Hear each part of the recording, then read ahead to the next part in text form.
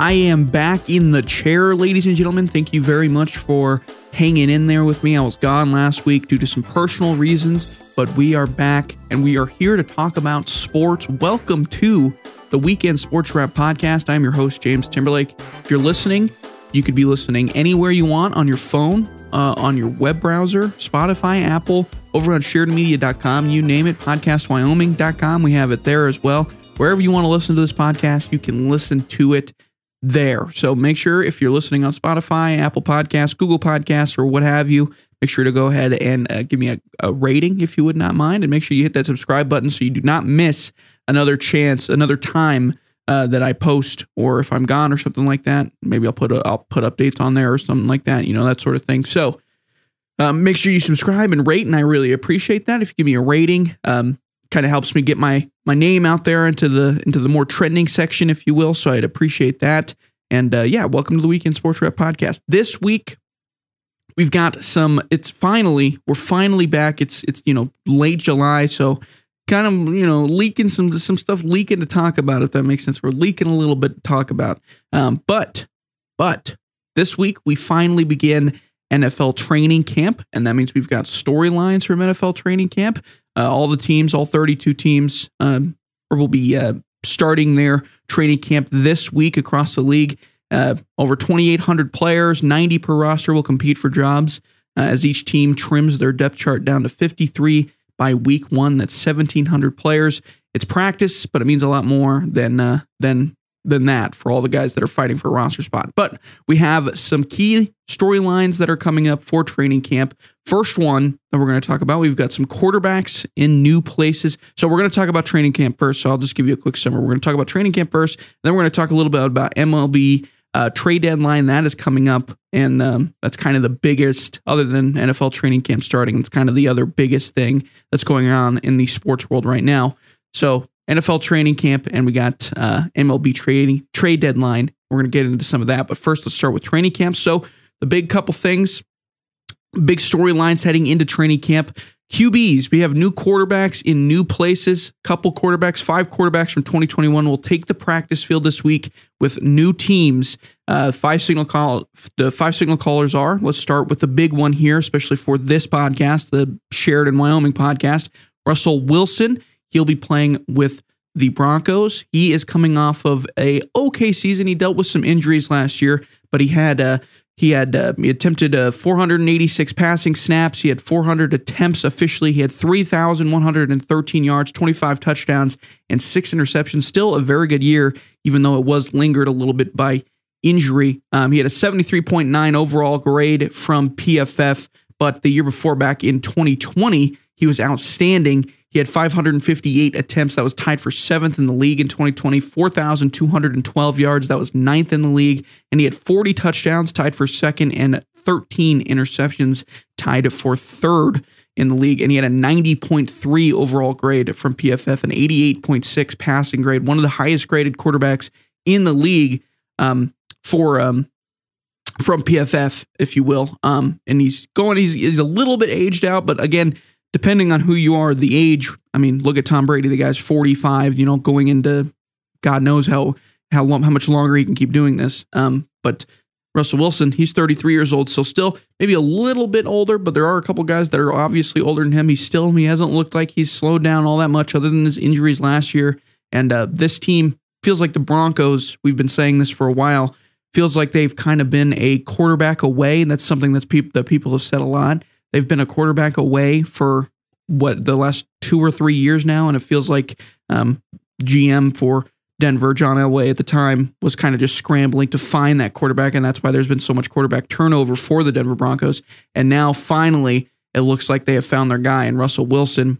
And if Russell Wilson can just bring a shred of what he brought in 2020 for the Seahawks, then this Broncos team should be able to really make a push, even though the AFC West is as hard as any division in the league right now, with the Chiefs still being the Chiefs. The Chargers look like they're only going to get better with Justin Herbert behind center, and the Raiders made some moves with Devontae Adams now at wide receiver, and their front seven looking like they're going to be as good as any front seven in the league. it looks like the AFC West is going to be as hard as any other division in the league. But nonetheless, Russell Wilson solves a lot of those problems that the Broncos have had in recent years. So if he can bring a shred of what he brought in 2020 and then, multiply what he had into 2021, then the Broncos are definitely going to be able to, should be able to at least fight for the top of this division in the AFC West. The offensive line for the Broncos has given problems, but hopefully that's shored up a little bit with a couple of draft picks and then some guys signed in free agency and stuff like that. But we'll see what happens. They also have a new head coach, Nathaniel Hackett, who comes in as a former offensive coordinator. It looks like the Broncos are trying to go in a more offensive-minded head coach instead of a defensive head coach who they had before in Vic Fangio. Nathaniel Hackett comes in as the former offensive coordinator of the Green Bay Packers for the last 3 years, from 2019 to 2021. Before that, he was in Jacksonville as the offensive coordinator, and before that, he was in Buffalo as the offensive coordinator as well, going back to 2013. So that's their new head coach, Nathaniel Hackett. We'll see what he can do. Hopefully, if you're coaching Aaron Rodgers as the offensive coordinator, if you're making the play calls, be that as it may, even if he wasn't really making the play calls and that sort of thing, in Green Bay, you have to at least think he knows somewhat what he's doing with a guy like Aaron Rodgers being the quarterback and him, from 2019 to 2021, kind of coordinating him. So you got to think that the Broncos offense at the very least is going to be upgraded at least a little bit. You'd think at least a little bit, especially with Russell Wilson under center instead of, Drew Lock, and Nathaniel Hackett as the head coach with a much more offensive oriented mindset. Then you got to at least think that the Broncos should be able to take that leap. So we'll see what happens there. But that's a big quarterback move. That was probably the biggest move of the offseason in terms of trade. The Russell Wilson coming over to the Broncos from Seattle, Drew Lock going over to Seattle with a couple other guys in the offseason. So that was probably the biggest move in terms of trades. There's a couple other guys. Matt Ryan, he went over to the Colts. He was a huge probably the best quarterback that the Falcons have ever had. I don't think I'm really going outside of my range for saying that. He's probably the best quarterback the Falcons have ever had, the best quarterback in their franchise's history. He had an up and down season last year, but he was pretty good for the most part. Former MVP as well. He had 560 attempts last year, which was 11th in the league, 3,968 passing yards, which was 11th in the league, and 20 touchdowns to 12 interceptions. Wasn't outstanding, but it feels like that franchise has kind of struggled ever since the 27-3. Is that what it was? I can't remember that now off the top of my head. The 27-3 game back in the Super Bowl feels like they have really struggled to kind of put anything around Matt Ryan, and that's why he struggled for so long. But he's still pretty solid quarterback, in my opinion. He's a little bit older. He's 37 years old. But back, as recently as 2018, the guy had 608 attempts for almost 5,000 passing yards, 35 touchdowns to 7 interceptions. So I don't think he's that far removed from being a really good player. And again, he's another one of those guys. But the Colts are another one of those teams that feel like they've been kind of a quarterback away. They had, when Andrew Luck left, they left a lot on the table. When Andrew Luck stepped away from the game, decided to retire earlier than a lot of people expected. But that team still kind of had a lot going for it, I guess, if that makes sense. Kind of felt like they were on the rise, and then when Andrew Luck retired, it kind of sent them all into a shambles. But they're still a very good team, solid front seven. One of the best offensive lines in the game, in the country, in the league right now, with Quentin Nelson at guard, who's arguably the best offensive guard in the game. I think Matt Ryan can really thrive under a team like that. Maybe their skill position players aren't the best, other than Jonathan Taylor, their running back, who's probably arguably the best running back in the league. He's definitely tier 1, I would say. But other than that, their skill positions, such as their wide receivers and their tight ends, maybe aren't the strongest. But we've seen Matt Ryan make chicken salad out of nothing down in Atlanta for a while now. So we'll see what happens there. He's a good player. I still think he's a very solid player. Like I said, just a few years ago, he threw 35 touchdowns to 7 interceptions. And then in 2016, his MVP season, he had 38 touchdowns to 7 interceptions. He hasn't had the volume like that as of recent. In 2021, like I said, 20 touchdowns to 12 interceptions. In 2020, it was 26 touchdowns to 11 interceptions. But still very solid across the board. He had 408 completions in 2019, 407 completions in 2020. That went down a little bit in 2021. He had 375 completions. But that wasn't a great team in 2021 or 2020. In 2020 they were 4-12, and in 2021 they were 7-10. But moving over to a solid team like the Colts, I think, is a good move for them, and I think the Colts should probably be the favorites in the AFC South. The other best team being the Tennessee Titans, but they've kind of been on a tailspin ever since that playoff game against the Bengals, where they were definitely favored, and they ended up kind of throwing the game away thanks to a couple bad mistakes by their quarterback Ryan Tannehill. And ever since then, it's kind of been a tailspin. They traded away A.J. Brown as well, which is a big loss for them in the skills position department. And A.J. Brown now goes over to the Eagles, which big pickup for the Eagles, big loss for the Titans. And I think the Colts have kind of overstepped them a little bit in the AFC South. And, even though that division's not the best, I think the Colts are probably the best team in the AFC South right now. So that was another big move. Colts picking up Matt Ryan, big move for them. We'll see what happens there. Another player, another quarterback, Marcus Mariota. Mariota is coming off his time with the Raiders, where he was a backup from 2020 to 2021. He didn't start any games, but he played backup there for a while. He did come in and play a little bit back in 2020. He didn't start, like I said, but he had one game with them. He had 10 games in 2021 officially, but he only had one completion, 2 attempts. But in 2020, he had his one game, 17 completions, 28 attempts, 226 yards. That was all in one game, obviously. So take that with a grain of salt. I don't know how big of I don't see the improvement a lot for the Falcons. This just kind of feels like something that's going to, kind of mend the wave until they can get somebody in the draft. The Falcons kind of feel like they're in full rebuild mode at this point. Marcus Mariota hasn't had a full season under center as a starting QB, not even a full season, but hasn't really started a game since 2019 when he was with the Titans. And in that season, he had 160 attempts, 1,200 yards, 1,203 yards, 7 touchdowns, and 2 interceptions. And he didn't have a great grade from PFF, a 64.5 overall grade, a 64 passing grade from PFF that season. In 2018, which is when he started 13 games for the Titans, it was kind of it was a little bit better. It was a lot of mediocre play, though. It felt a lot like Drew Lock. If you're a Broncos fan, you know what I mean. 331 attempts, 2,528 yards, 11 touchdowns, and 8 interceptions. 76.8 grade from PFF and a 70.3 grade passing the ball. He does bring a different dynamic than Matt Ryan brought as the former Falcons QB. He's definitely a better rusher. He is a little bit older in terms of the rushing QBs. He's 28 years old. Not that old by any means, but in terms of running the football as a QB, you got to think that ages a lot differently as a running QB than it does, a pocket passer where, you got Tom Brady who can do it till he's 45 and he's not running around at all. He barely, you could sit him in a wheelchair and he'll still probably be doing it until he's 50.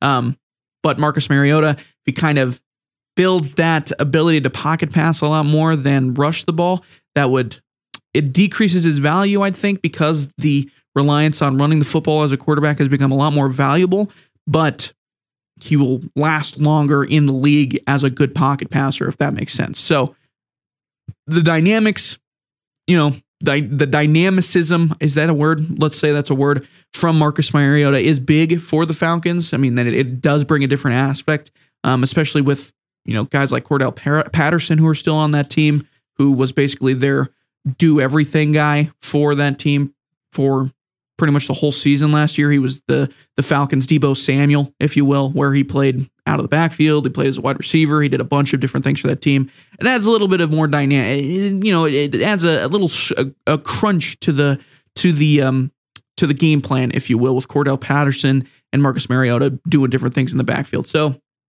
they definitely, the Falcons didn't get better. Like I said, they're just going to be in full-on rebuild mode. I wouldn't be surprised if they traded Cordell Patterson as well, just because they are trying to rebuild.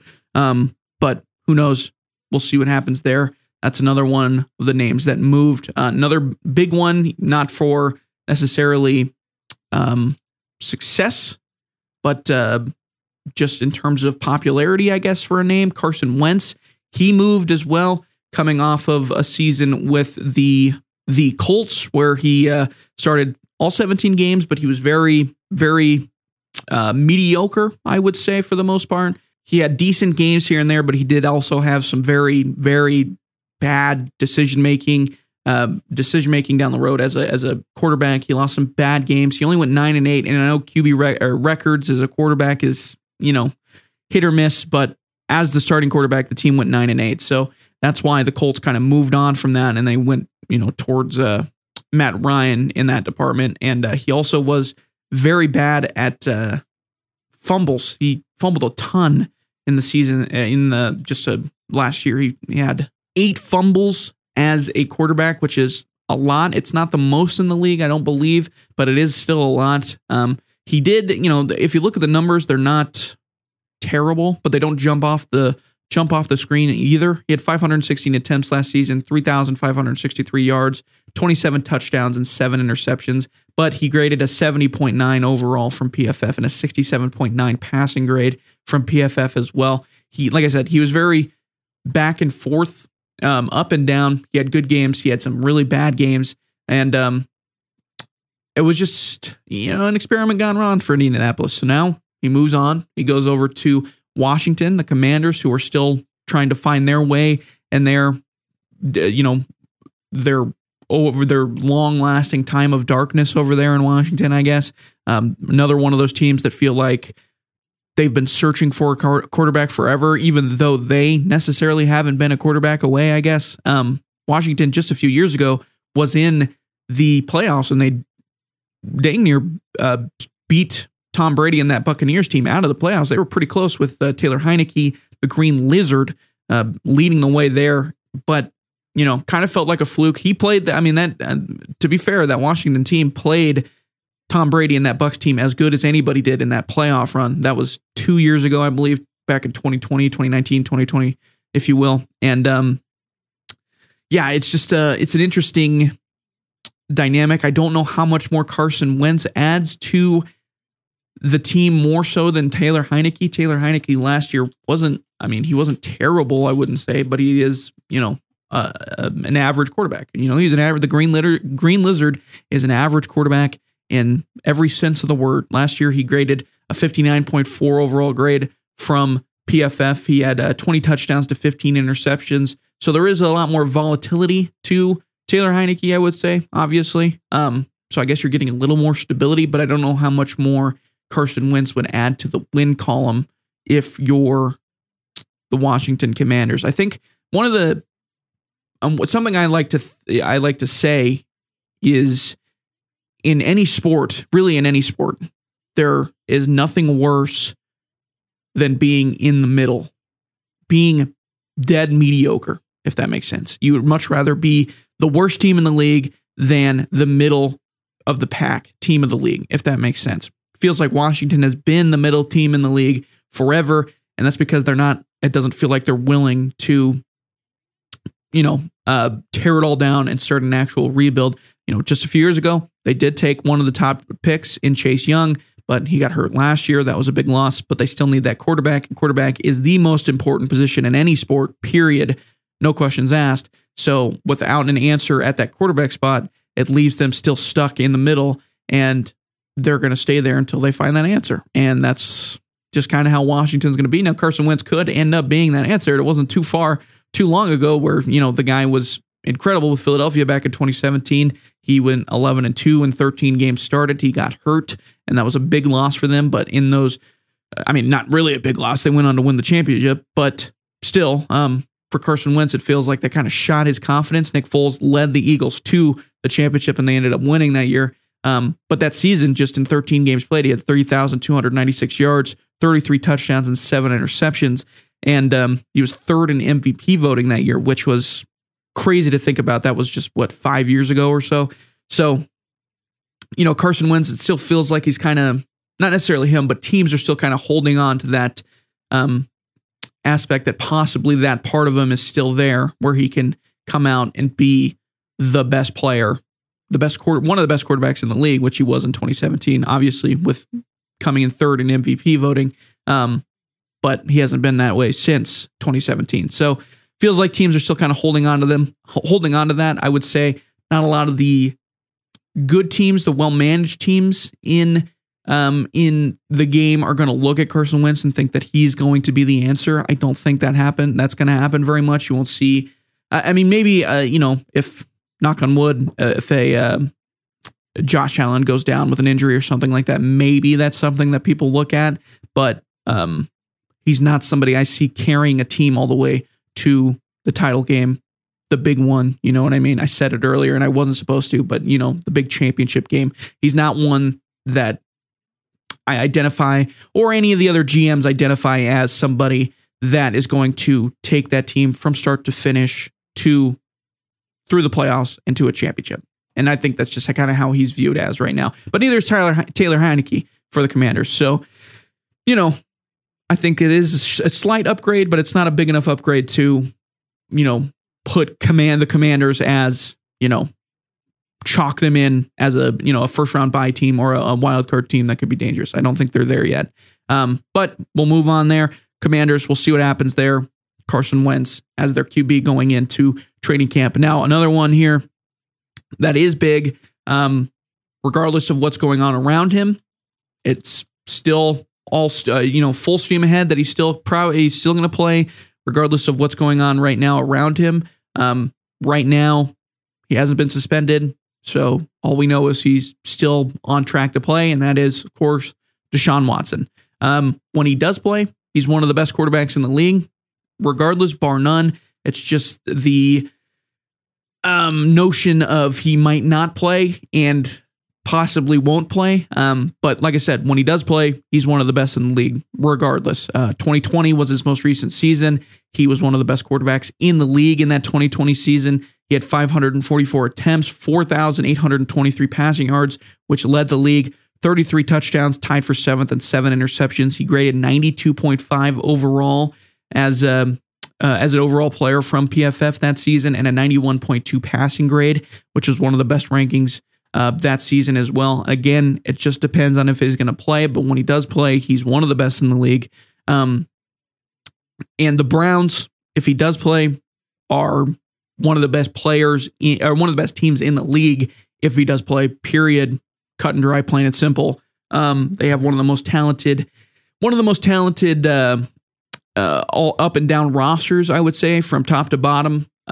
It's just a matter of if he's going to play or not. And if he doesn't play, then this Browns season is probably not something you're going to look up to and say, all right, even without Deshaun Watson, this team is still very good. And the team is still very good. But like I said, the quarterback position being the most important position in all sports makes this a difficult analysis to make, because Deshaun Watson does play, then they're one of the best teams in the league, bar none, period, cut and dry. If he plays anything like his 2020 self, then they're going to be one of the best teams in the league. If he doesn't play, then it becomes a whole different conversation then it's just on to 2023, where he's still under contract for them, depending on how long the suspension is for or what have you. They do have Jacoby Brissett as a backup, who's not a terrible backup, I would say. He led the Miami a little bit. He started 5 games for them last year. The Dolphins last year. He had 11 games under them. He's another one of the mediocre guys who aren't going to lead you as a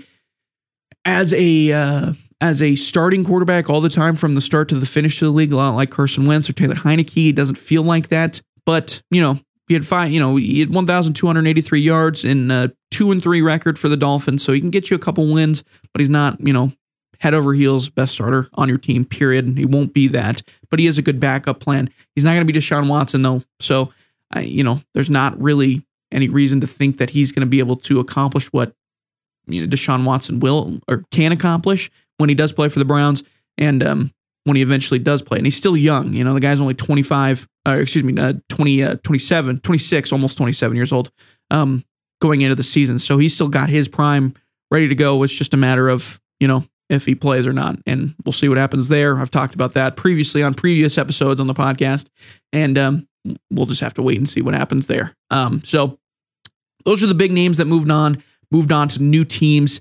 Baker Mayfield, also another one. I talked about him a little bit already. He moved over to the Panthers. We'll see what happens there. He isn't the surefire week 1 QB1 either. Sam Darnold already has some time under that offense, so he's probably going to be QB1 at least for the start until Baker Mayfield kind of gets the playbook and has a full understanding of it halfway through the season or what have you, unless Sam Darnold is just balling out, but nobody really sees that either. So we'll see what happens in Carolina. And then also 49ers QB Jimmy Garoppolo is still waiting a trade out of San Francisco with Trey Lance kind of overlapping him in terms of becoming the new starting quarterback for them. So Jimmy Garoppolo will end up being traded somewhere as well at some point during this season, you have to imagine. But he does have a huge contract on hand that will be difficult to get out from under. If you're the 49ers, I believe they have to pay him.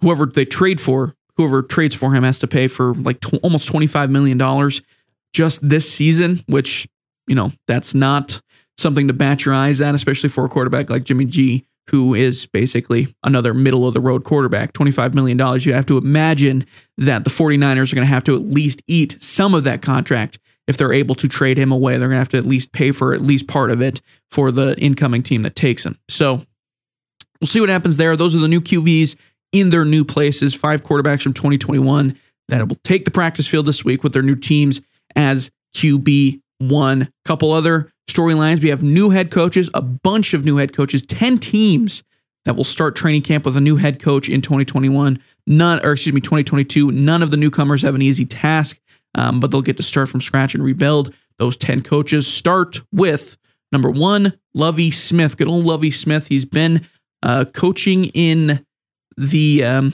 collegiate level for a while. Believe he was coaching Illinois for a long time, but not a long time, but, ever since 2016, 2017, I believe, or something like that. He's been in the college game, but he last coached with Tampa Bay back in 2015. He was 6-10 that season, and then in 2014, he was with Tampa Bay. He was 2-14 that season. 2012, and then from 2004 to 2012, he was with the Bears for a long time.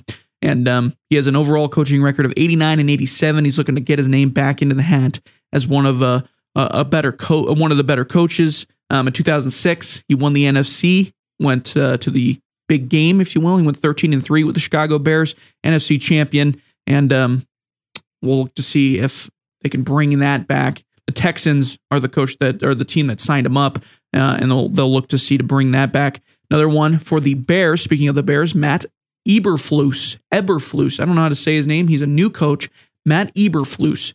He is new coach for the Bears. He's been coaching since 2018. He was the defensive coordinator for the Colts for the last 4 years, from 2018 to 2021. When he first took on the job in 2018, they were a top 25 defense. You could say that what you will, bottom 12 defense. But ever since 2018, they've gotten progressively better. They've been top 15 ever since then. Back in 2019, this is according to PFF, by the way, they've graded as a top 12 defense. They were 12th in the league in their defensive grading. And then in 2021, they were 11th. And then in 2021, they were graded as the 7th best defensive graded team, according to PFF. So that team, the Colts, have gotten better progressively as he was the defensive coordinator, and now he moves on to be the head coach, a more defensive-minded head coach, which is something the Bears love to do. They're good. They should be a solid defensive team, but we'll wait and see. Khalil Mack got traded away, which was a big loss for them, but we'll see what happens there.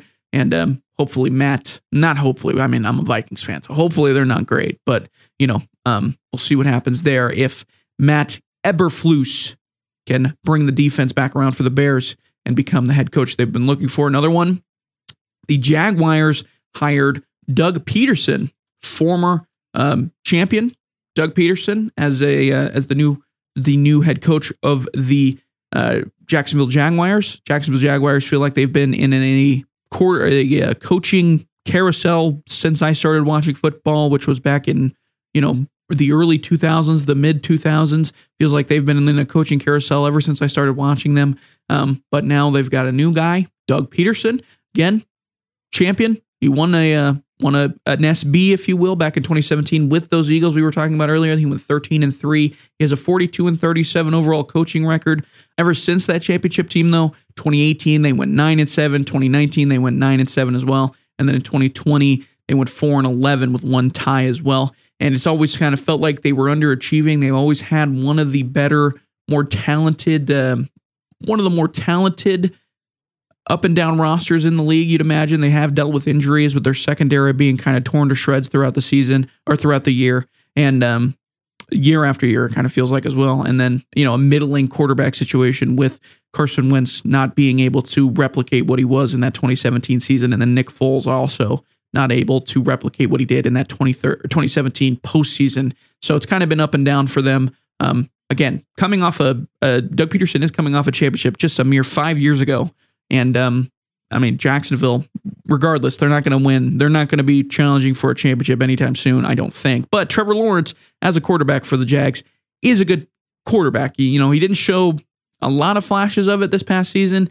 But again, that was a very toxic environment that he was working in Jacksonville with Urban Meyer and that situation, that kind of becoming a headline throughout the season. And that situation was just kind of a disaster for Trevor Lawrence. But I do think he is a solid quarterback. I think he'll be able to prove it this year under Doug Peterson. I think Doug Peterson has the right tools to make him a decent player. I think Carson Wentz kind of thrived in that system because of Doug Peterson back in 2017. Now, for whatever reason, he couldn't really replicate it. But I think that team was better because of Doug Peterson's ability to kind of call plays that helped Carson Wentz kind of thrive in his forte, if you will. But ever since then, it hasn't really been the same, and they haven't really found an answer either. But Trevor Lawrence, like I said, he is a very solid player. I don't think I don't know if he's better than Carson. I think he's more upside than Carson Wentz. I'll just say that. He did struggle this past season, but like I said, it was a very tumultuous, toxic environment, and it was probably not easy to play under a guy like Urban Meyer with everything that was going on around him. He had 602 attempts last year, 3,641 passing yards, 12 touchdowns to 17 interceptions. 17 interceptions were the most in the league, tied first for the most in the league. And it was a problem. But again, he was a rookie last year. He's still young, 22 years old, going to be 23 here pretty soon. And we'll see if Doug Peterson can bring out what everybody saw in Trevor Lawrence when he was first coming out of Clemson. So Doug Peterson, new head coach for the Jacksonville Jaguars. Moving on here, we got Brian Daboll for the New York Giants. Brian Daboll comes in as the former offensive coordinator for the Buffalo Bills. Big loss for the Buffalo Bills. A lot of people kind of looked at Brian Daboll as the guy that kind of built up Josh Allen, if you will, kind of built Josh Allen into what he is today. He was in Buffalo from 2018 to 2021. Before that, he didn't coach until, again, 2012, where he was an offensive coordinator for Kansas City. In 2011, he was an offensive coordinator for the Dolphins. And then in 2009 to 2010, he was in Cleveland as offensive coordinator as well. Under Brian Daboll, that offense in Buffalo was very good, especially recently. In 2021, they were one of the best offenses in the league, a top 10 offense, according to PFF, in terms of grading, an 81.1 overall grade on offense, one of the better passing grades in the league as well. Top 8 in the league in passing. And then in 2020, it was a pretty solid offense as well. Again, you're playing in Buffalo, so take that with a grain of salt as well. But their offense was even better in 2020. They were 5th in the league in overall grade in offense.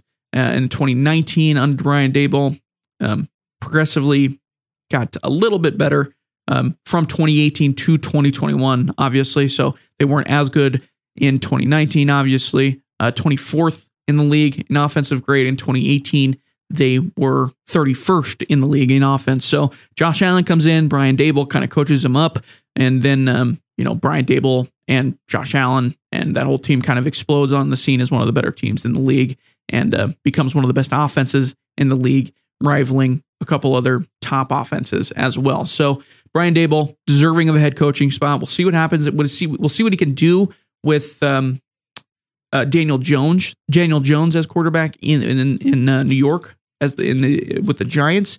Daniel Jones maybe a little too maybe a little underrated, I would say. He has fumble problems like Carson Wentz, but I think I think a lot of people kind of see what Daniel Jones can be, I think is what a lot of people can see. He didn't have a terrible grade last year, 71.1 overall grade from PFF, a 70.6 passing grade. He only had 2,428 passing yards, 10 touchdowns and 7 interceptions, so didn't really jump off the screen, but all the tangibles are there. He's 6'5", 221 pounds. He's 25, still pretty young. So Dable, I think, can kind of, if anybody can bring anything out of Daniel Jones, I think it'll be Brian Dable. So I think that's the right hire for them. Again, that team, the Giants in general, haven't been very good up and down for a while. So, just in terms of, it's not like Daniel Jones is holding that team back or anything like that. That team just hasn't been very good for a long time in terms of, roster construction, everything. Their defense is pretty good. Their front seven is pretty solid. They can stop the run pretty well. But on offense, their offensive line hasn't been good. Their wideouts have struggled with injuries and stuff like that. So, we'll see what happens. Saquon Barkley, one of their higher draft picks, also has struggled with injuries. So there hasn't been a lot for Daniel Jones to really work with. And I think if anybody's going to bring it out of him, I think Brian Dable can probably do the best that he can to bring whatever he needs to bring out of Daniel Jones to make him a better quarterback. A new one as well, Kevin O'Connell. He moved over to the Vikings from the Los Angeles Rams. Kevin O'Connell comes from the Rams. He started in 2019 as the offensive coordinator with Washington, and then in 2020 he moved to the Rams and was there until 2021 as the offensive coordinator as well. One of the rapid risers, I guess if you'll want to say, as the offensive coordinator for the Rams and the Washington team back in 2019. He's we don't know how much. It's really hard to get an idea of how much he really did with the Rams, if that makes sense. It feels like Sean McVay is kind of the offensive guru for that team, for the Rams. And, but regardless, as offensive coordinator, Kevin O'Connell, 12th in the league in offensive grading for the Rams back in 2020. And then in 2021, when they won the Super Bowl, won the championship, please don't sue me. They had a third in the league, third highest graded offensive rating for the Rams. So we'll see what the Vikings can do. They have Kirk Cousins still. I think Kirk Cousins under one more year under contract, if I remember right, but they have one of the best position groups in the league, I would argue. Justin Jefferson, Adam Thielen, Dalvin Cook make up one of the best trios of players in the league. I would say Justin Jefferson, one of the top 5 probably receivers in the league right now. So we'll see what Kevin O'Connell can kind of bring out of Justin Jefferson and Kirk Cousins and Dalvin Cook to make them a more diverse offense than what the Vikings were getting the past few years. And a lot more offensive reliant, it feels like, than defensive reliant, which is what they've been kind of doing these past few years. So we'll see what Kevin O'Connell can bring out of Kirk Cousins. Hopefully it's something good. I pray, as a Vikings fan, that it's something good. I'm tired of watching mediocre play for the last few years, and I want to see something at least different, at least a good. I'd rather see the Vikings struggle. I don't know. I'd rather see the Vikings lose a shootout than the Vikings lose a defensive, a boring defensive game. I guess that's kind of the change in mindset as the game has expanded. So yeah. Anyways, moving on. Another one, the Dolphins. Mike McDaniel is their new head coach. He comes over from the San Francisco 49ers. He hasn't been coaching long either. Another fast riser. He was the offensive coordinator for the San Francisco 49ers for 1 year, and then he was hired as head coach. As the head coach for the Miami Dolphins, he was a run game coordinator for the 49ers for a long time, from 2017 to 2020. And of course, that 49ers run game has been potent ever since 2017, and even before that, really, ever since Kyle Shanahan got there. That offense, or that run game coordinator, that run game has been very potent, and has kind of changed the way we look at the run game as a whole. Mike McDaniel, again, just an offensive coordinator for 1 year.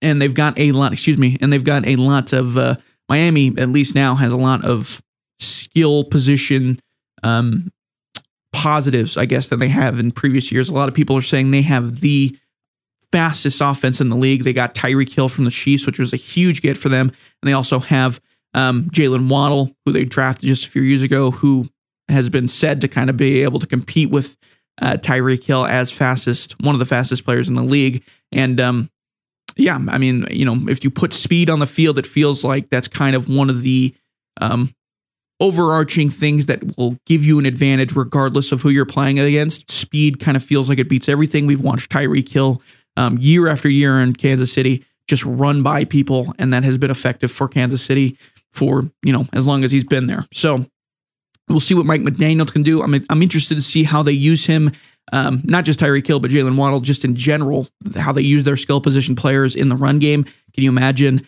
what they did with Deebo Samuel, the 49ers did with Deebo Samuel last year? Can you imagine that with like Tyreek Hill and Jalen Waddle? My mind's already exploding with a bunch of different ideas for offensive schemes and game plans that can kind of, make the Dolphins the 49ers of, today, of now. And they have an average quarterback in Tua Tagovailoa, and he's been hard to assess because the Dolphins have had a historically bad offensive line these past few years. And, we'll see if either Mike McDaniel can bring whatever we saw out of Tua Tagovailoa, or if he can kind of hide him as they've kind of done with Jimmy Garoppolo in San Francisco. So we'll see what happens there. That's another new head coach. I'm trying to kind of blow by these because there are a lot of them. We're trying to get to some other topics. Josh McDaniels went over to the Raiders. He comes from the New England Patriots. He was the New England Patriots offensive coordinator and QB coach forever in New England, ever since he was a head coach for the Denver Broncos. A lot of Broncos fans will remember that, for the Denver Broncos in 2009 and 2010. And 2009 he got off to a really hot start. I think they started 8-0, and then they lost 8 straight and missed the playoffs. And then in 2010 they went 3-9. He was fired after week 13. But since then, he has been an offensive coordinator in 2011 with the Rams in St. Louis.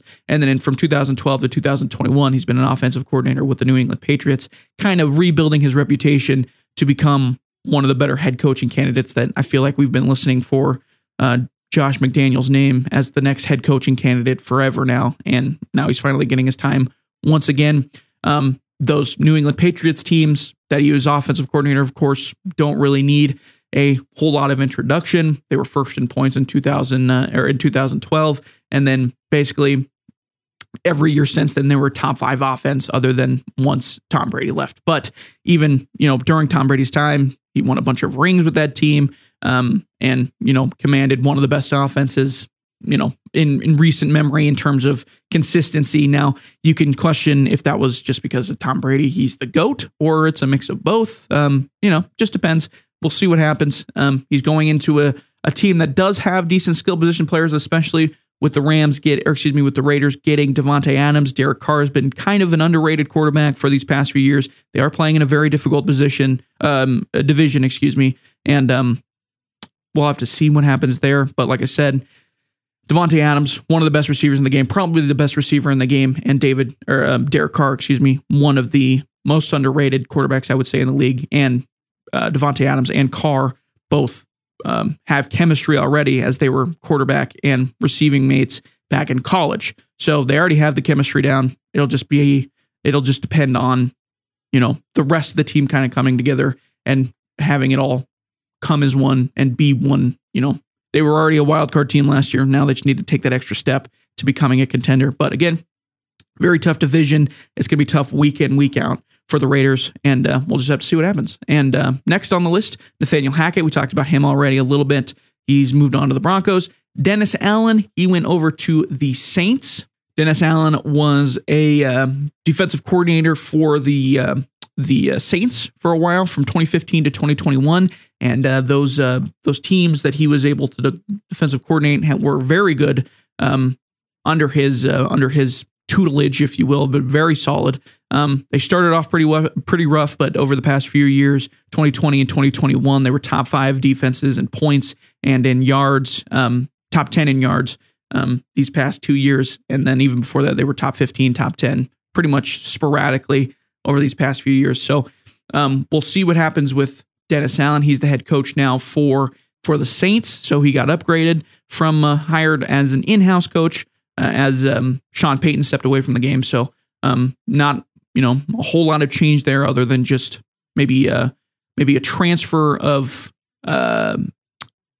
philosophy, if you will, as a defensive coordinator steps up and takes the reins as a head coach rather than Sean Payton, who's kind of an offensive mastermind and has been their head coach for a while. So that's one that steps up. And then Todd Bowles with the Bucs stepping up from his defensive coordinator position. He steps up and becomes head coach for the Tampa Bay Buccaneers. He's been, feels like, kind of waiting in line as a coach in waiting, if you will, forever, as Bruce Arians was kind of, it didn't feel like he was on his way out, if that makes sense, but he is, he was just getting older, and that sort of thing. But he's been the defensive coordinator for Tampa since 2019, and 2020, 2021, they were one of the better defenses in the league. 8th in points allowed and 5th in points allowed in 2021. In 2020, it was 8th. And then in yards, it was 6th in 2020, 13th in 2021. And he's kind of, like I said, he's been kind of waiting in the wing, it feels like, for a while. And he was the head coach for the Jets for a while back in 2011. And then in 2015 to 2018, he was the head coach for the Jets. But, Jets are kind of a joke just in terms of an organization in whole. Under Todd Bowles, they went 10-6 in 2015. And then 2016, they were 5-11. 2017, they were 5-11. And then 2018, they were 4-12. So he's got a little bit of head coaching history, but, ever since he left, it feels like the team he went to as a defensive coordinator has gotten better. So we'll see what happens there. Those are the big head coaching changes recently. We've got a couple marquee position battles as well. Pittsburgh, rookie quarterback will battle with Mitch Trubisky in Carolina. We got Baker Mayfield and Sam Darnold. There are also question marks in Seattle, where Geno Smith and Drew Lock will battle it out. Those are all marquee position battles across the league during training camp that we'll have to take an eye, keep an eye on. We got a couple rookies that are going to be fun to watch. There were 6 receivers picked in the first 18 picks. A lot of eyes will be on Drake London with the Falcons, Garrett Wilson with the Jets, Chris Olave with the Saints, and Jameson Williams with the Lions. And we also have some holdouts that are coming up as well. Deebo Samuel's holding out with the 49ers. Linebacker Roquan Smith with the Bears is holding out. Wide receiver DK Metcalf is expected to hold out with the Seahawks. Tight end Dalton Schultz with the Cowboys. And offensive tackle Orlando Brown is holding out with the Chiefs. Those are rumored holdouts, so their stances could change. Those are expected to be holdouts, though. And we'll just have to wait and see. That's training camp. Training camp is happening. A little bit of a preview of what we've got going on heading into these next few weeks as training camp kind of begins with the storylines and all that sort of stuff. And football is only a little bit away, almost a month away, and we'll be watching preseason football like it's the regular season all over again. That Hall of Fame game, we'll be watching it with keen eyes, if you will. So that's training camp storylines. And then we're going to move on here pretty quickly to the trade deadline. Trade deadline for baseball is coming up. It'll be up here in August 2nd. So next Tuesday at 4 p.m. Eastern is when the deadline is officially done. So 6 p.m. Eastern, 4 p.m. our time, 4 p.m. Mountain Time. And things have been pretty quiet on the trade deadline front, to be honest. It kind of feels like it's kind of building up to a big, overhaul of trades and stuff like that. We've got a bunch of names that are expected to be traded. The big one that everybody's keeping their eyes on, Juan Soto. He rejected a huge contract extension with the Nationals just a week ago. I think it was like 15 years for $440 million or something like that. He rejected the offer from them, and he will more than likely be traded. Juan Soto is one of the best hitters in the league, bar none, period, no questions asked. We'll have to see what happens. There are a lot of names there are a lot of teams that are very interested in him. Basically, every team in the league is interested in Juan Soto. No team would not want Juan Soto on their team. But regardless, there's only a couple teams that can kind of afford him, if that makes sense, just like everybody else. Padres are a big name. They need a left-handed bat that can provide power in the outfield. The Blue Jays feel like they're kind of a bat away, and Juan Soto would be that bat. They're a bat away from really going over the top, especially opposite Vladimir Guerrero Jr. That would be a huge pickup for them. The Cardinals are another team that have kind of hinted at they're looking to trade for him. He looks like, the Cardinals look like they've kind of, it feels like they've had the most noise, I guess, is what I'd feel like I would say around trading for Juan Soto, and that would put them over the top as well. They're a very defensive-oriented team in the outfield. Harrison Bader, Tyler O'Neill, also a very good defensive player, and Dylan Carlson as well in the outfield. And adding Juan Soto would be huge for them, and really would really make them take that leap in the NL Central, and that would be big for them as well as another left-handed bat. Another team, of course, because they're in every conversation, the New York Yankees, looking to add Soto as well as the Dodgers. I mean, the two teams that spend the most money are going to be the ones that are going to be on this list for basically everybody. So see what happens. It's not like, and again, it's not like you're getting somebody that's old. The guy's 23 years old and he's one of the best hitters in the league. He's going to be when he is traded, he's probably going to become one of the most significant young player trades since, Babe Ruth when he was 24 years old, got traded from the Red Sox to the Yankees. Or, Alex Rodriguez, that sort of thing. He's going to be put as a name on that list as one of the most prominent young players to ever be traded, no matter where he goes.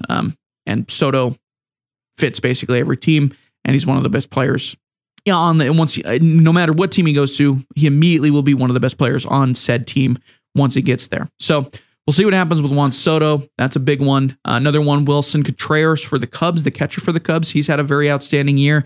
He was an all-star this season with the Cubs, and, the Cubs not really playing for anything at this point. They're kind of rebuilding back up to be a championship caliber team, and Wilson Contreras will be looking to get offloaded as a contract that's eating up numbers. So Wilson Contreras will probably get traded. A couple other names, Andrew Benintendi with the Royals, outfielder for the Royals, another name that's kind of just eating up money, and as they try to kind of rebuild through the draft and get prospects and stuff, Andrew Benintendi is going to be probably traded from the Royals. Luis Castillo with the Reds, who's been a starting pitcher with the Reds for feels like forever. But again, he's just another name as they try to. A lot of these teams obviously are just trying to rebuild and have as little money on the payroll as possible. And Luis Castillo for the Reds is another one of those names.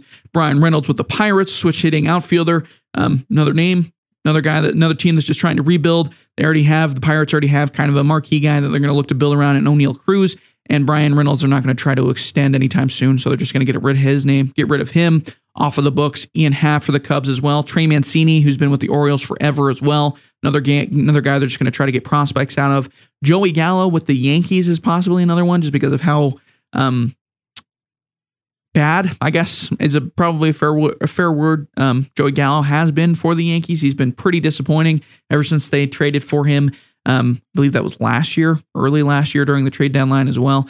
And he's been pretty disappointing for the Yankees, and they'll look to get basically whatever they can out of Joey Gallo. Another one for the Nationals is Josh Bell, their switch hitting first baseman. He's been very good for them, and they'll look to get him off the payroll as well as they try to rebuild. And then Tyler Mantley from the Reds as well will be another name that will be keen to look to get traded as the Reds try to rebuild as well. There's a bunch of other names. Sean Murphy from the A's, Jose Quintana from the Pirates, Michael Fulmer from the Tigers, JD Martinez from the Red Sox as well as a name that will probably get traded. Nathan Eovaldi from the Red Sox as well will probably get traded. So a bunch of different names.